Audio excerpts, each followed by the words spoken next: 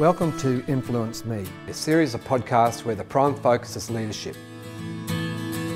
I'm Assistant Commissioner Andrew Short, and I'm going to be hosting a series of podcasts where I get to interview a variety of guests, both internal and external to QFES. The topic is something extremely important to us and one that is central to the success of QFES. I want to talk with these guests about leadership, and I want to learn more about leadership from the thoughts and experiences of others. I want to be influenced. Assistant Commissioner Joanne Crampton joined the Royal Canadian Mounted Police in 1988. As a non-commissioned officer, she worked in the areas of drugs, intelligence, covert operations and frontline policing in Aboriginal, municipal and rural communities. And she was an instructor and training coordinator at the Training Academy. In 2008, she received her commission to Halifax, Nova Scotia, where she worked as the Executive Officer and Officer in charge of operations for Halifax District.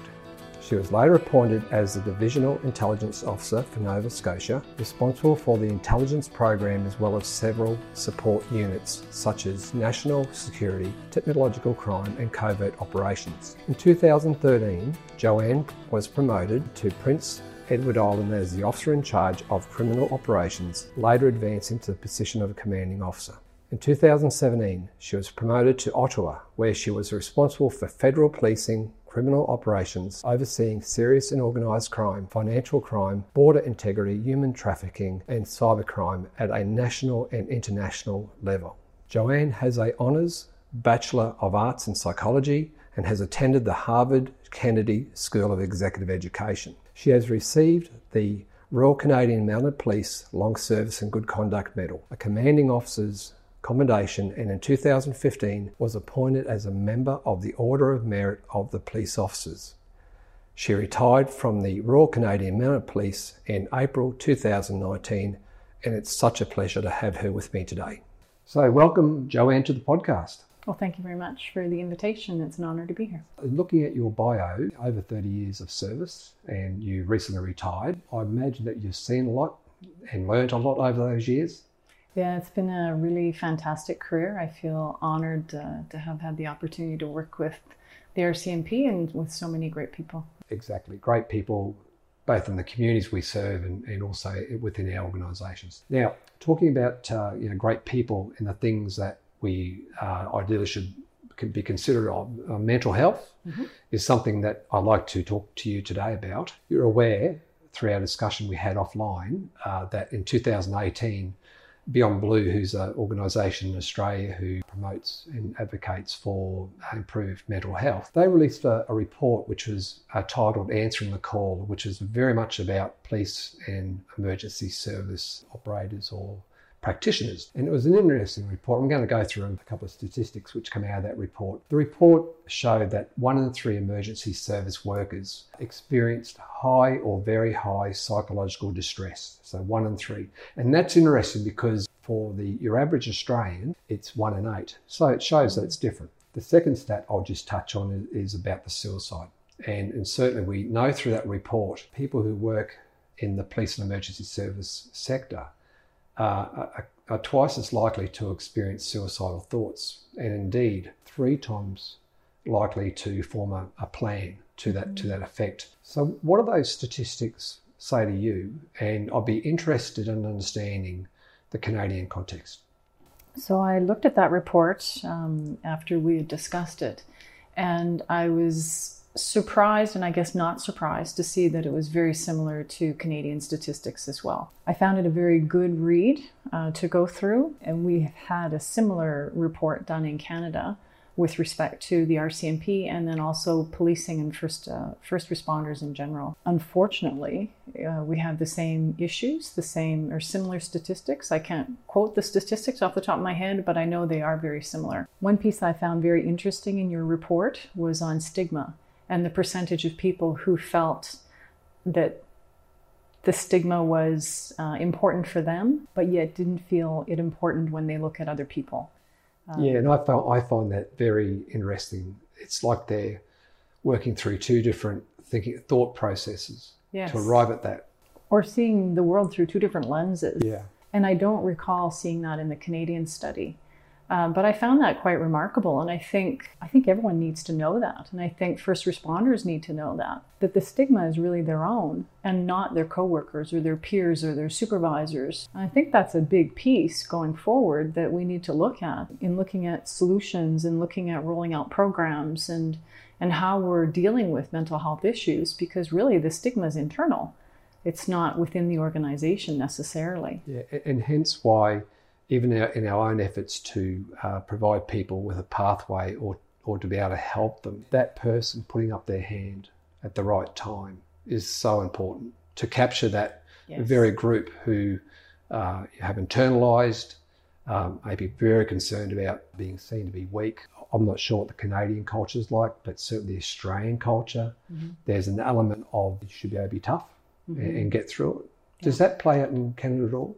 It does, but we've also done a lot of work to counteract that message and that way of thinking. It's been a huge focus in our training. We've rolled out, within the RCMP, we've rolled out the Road to Mental Readiness. We've also rolled out first aid, like you've mentioned, mental health first aid. So I'm believing it's a similar program to what we've spoken about. And, you know, those programs are very focused, in particular, the Road to Mental Readiness is focused on self-care, identifying yourself, also identifying issues in coworkers or peers, but a lot of it is identifying issues that you're dealing with yourself. So in thinking about that stigma piece, I'm hoping that training that we've provided will make a difference. People have self-identified since then. When I was speaking with a psychologist at my last posting, she came to me to let me know that since rolling out that training, her increase in workload had been significant, and that a lot of people were coming to her sooner than they were previously because they were starting to see the red flags. As opposed to waiting till that red flag is flying and it's really late, they were now coming ahead of time. There's probably a little lesson here for executive leadership. And I understand that very reaction where you get an increase in connections or people reaching out as being a natural consequence of taking steps through proactive programs. Right. And I am aware that in some agencies, that's met with quite a lot of concern initially by executive leadership because they think, it's getting worse. It's getting whereas it's quite healthy. It's the opposite. It's the opposite, yes. I think it's the opposite. And I agree. And I was thrilled when she told me that. And so was she, to say no. And I think a big measure of that is that the people were coming before things were getting out of hand for them. And that it was before, the red flag was already flying, as I mentioned. It was just starting to tweak to them, to say to themselves, I think something's happening and I think I need to talk to somebody. Which is it's incredibly good. Given that this podcast series is about leadership, I believe that leaders, whether they're a formal leader or people who serve in our organisations, there's a leadership opportunity for them to help improve mental health in fire and emergency services. Absolutely. And I think it goes back somewhat to that training as well, where we are giving people the tools and empowering them to look around, to look at their peers, look at the coworkers, and step up when they do see something happening or they do recognize a behavior in someone that just isn't quite right. I think it's a leadership role that everyone needs to take within the organization, no matter what their role is, their position, their rank, or where they work within the organization. The notion that effective teams, particularly people within those teams, because a team is working quite well, I would imagine that they would pick up on changes pretty quickly. I think they do, especially, like as you mentioned, if they're a close team. Sometimes I think that can be counteractive though too, because then people won't identify because they feel they could be letting down their close friends, peers. Yes. They could be letting them down. But that's where that leadership piece comes in on that team, where the other members of the team would hopefully step up and once the change is identified, would approach that person. Yes, I totally agree. The issue around, there's a view that maybe this is a bit old school, that people think that if it's a personal issue, a private issue, that's nothing to do with them, it's nothing to do with the organisation, whereas possibly we're missing an opportunity to engage with someone. So what's your thoughts on that? Well, I think it's really easy to open a door when you're speaking to someone, just to say, hey, is everything okay? And then it gives them an opportunity to decide whether they do want to speak about their personal life or something's happening. And a lot of times we can see issues in the workplace that are actually related to home. And so the two are very intertwined, especially in frontline emergency service workers, where we end up sort of blending our personal and home lives. We're taking phone calls at home, we're being called out to duty if there's an issue, a significant issue, or you may be on call. So it really does blend into your personal life. So I think the two overlap, whether we like it or not. And I think that's something we need to consider, that you don't need to intrude in somebody's life by asking personal questions, but just opening that door to say, hey, is everything okay? Or you seem a little off today. Is everything all right? Yeah. And let them decide where they want to go with that. The issue around organisations, and this is not uncommon in emergency services, who have a blend of paid staff or career people, and they've got volunteers as well. Mm-hmm. What's your thoughts about how these principles may apply, whether it's different for those groups or is it the same? What do you think? Right. So we have a lot of volunteers in our organization, and I don't think we could function without our volunteers. They're a big base, and I certainly know in the fire that's a huge base for your support system and for frontline workers. Yeah, for us it's fire plus emergency services, more broader in terms of storms and cyclones. Oh, right. Cyclone is a hurricane in your language. Yes. That's right. Yeah, so very good point. And I think in the past, that's really an area where we've fallen down in looking after our volunteers and recognizing that they could be going through exactly the same things we are. It is an area we're focusing on, and we're definitely getting better at, and now recognizing the need to include all of those volunteer people in our training and in areas like that. So in our consideration and our thinking. Yeah, exactly. Now, going back to the Beyond Blue Answering the Call report, one of the big findings that came out of it, which caught a lot of people by surprise, was that the researchers formed a view that poor workplace practice and culture can be as damaging to mental health as occupational trauma.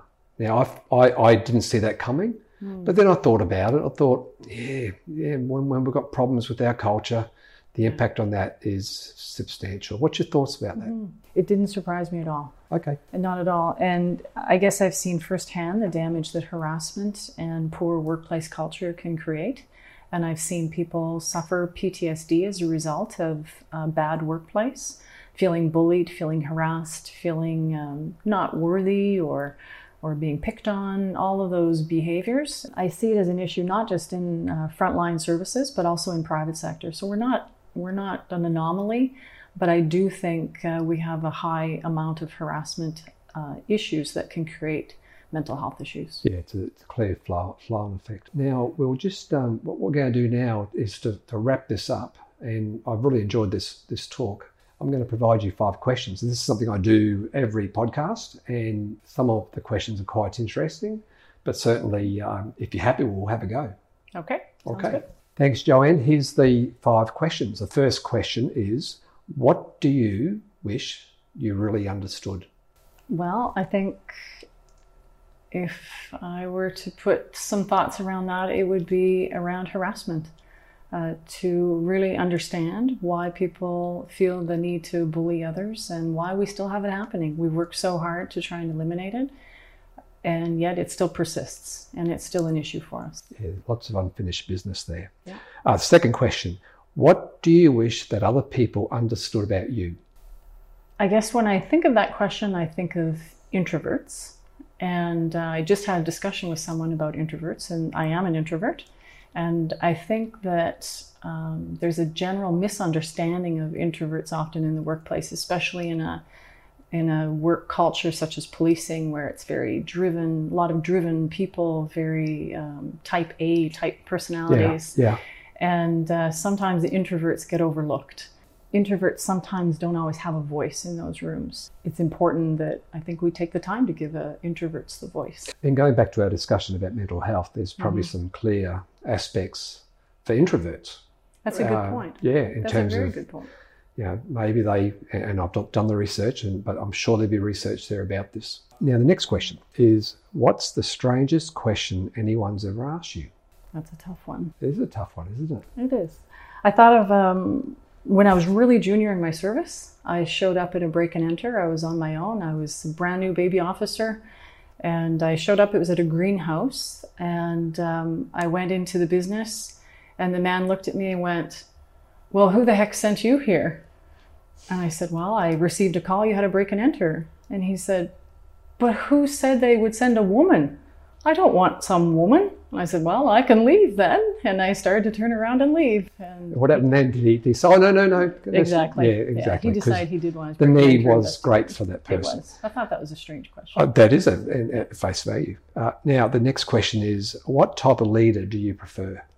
I prefer an authentic leader. I prefer someone who is open, transparent, genuine, and someone who's compassionate. They pay attention to their employees and they listen to them. And I would imagine that that type of leader, in terms of mental health in an organisation, would be value adding. Exactly. Someone who leads from the heart. Final question. How do you prefer to deliver bad news? Now, I asked this question because being a leader, you get to do some wonderful stuff, or to be a former leader, just to put it in context. But you also have to do some difficult stuff. So the question is, how do you prefer to deliver bad news? In person, by text message, or by carrier pigeon? Well, a carrier pigeon would be a great thing, but I would rather do it in person. Yeah, and imagine over the years you've learned how to, it doesn't probably make it any easier, but you probably learned how to structure that and prepare yourself for that. Yeah, absolutely. Wonderful. Well, we got through, that's it. Well, thank you very much. Yeah, thank you very much. And the last thing I want to do is thank you for your service. Well, thank you. That's very kind. And I look forward to hearing about your next chapter of your life, whatever that might be. Well, thank you. Okay. Thanks, Johnny. Bye-bye.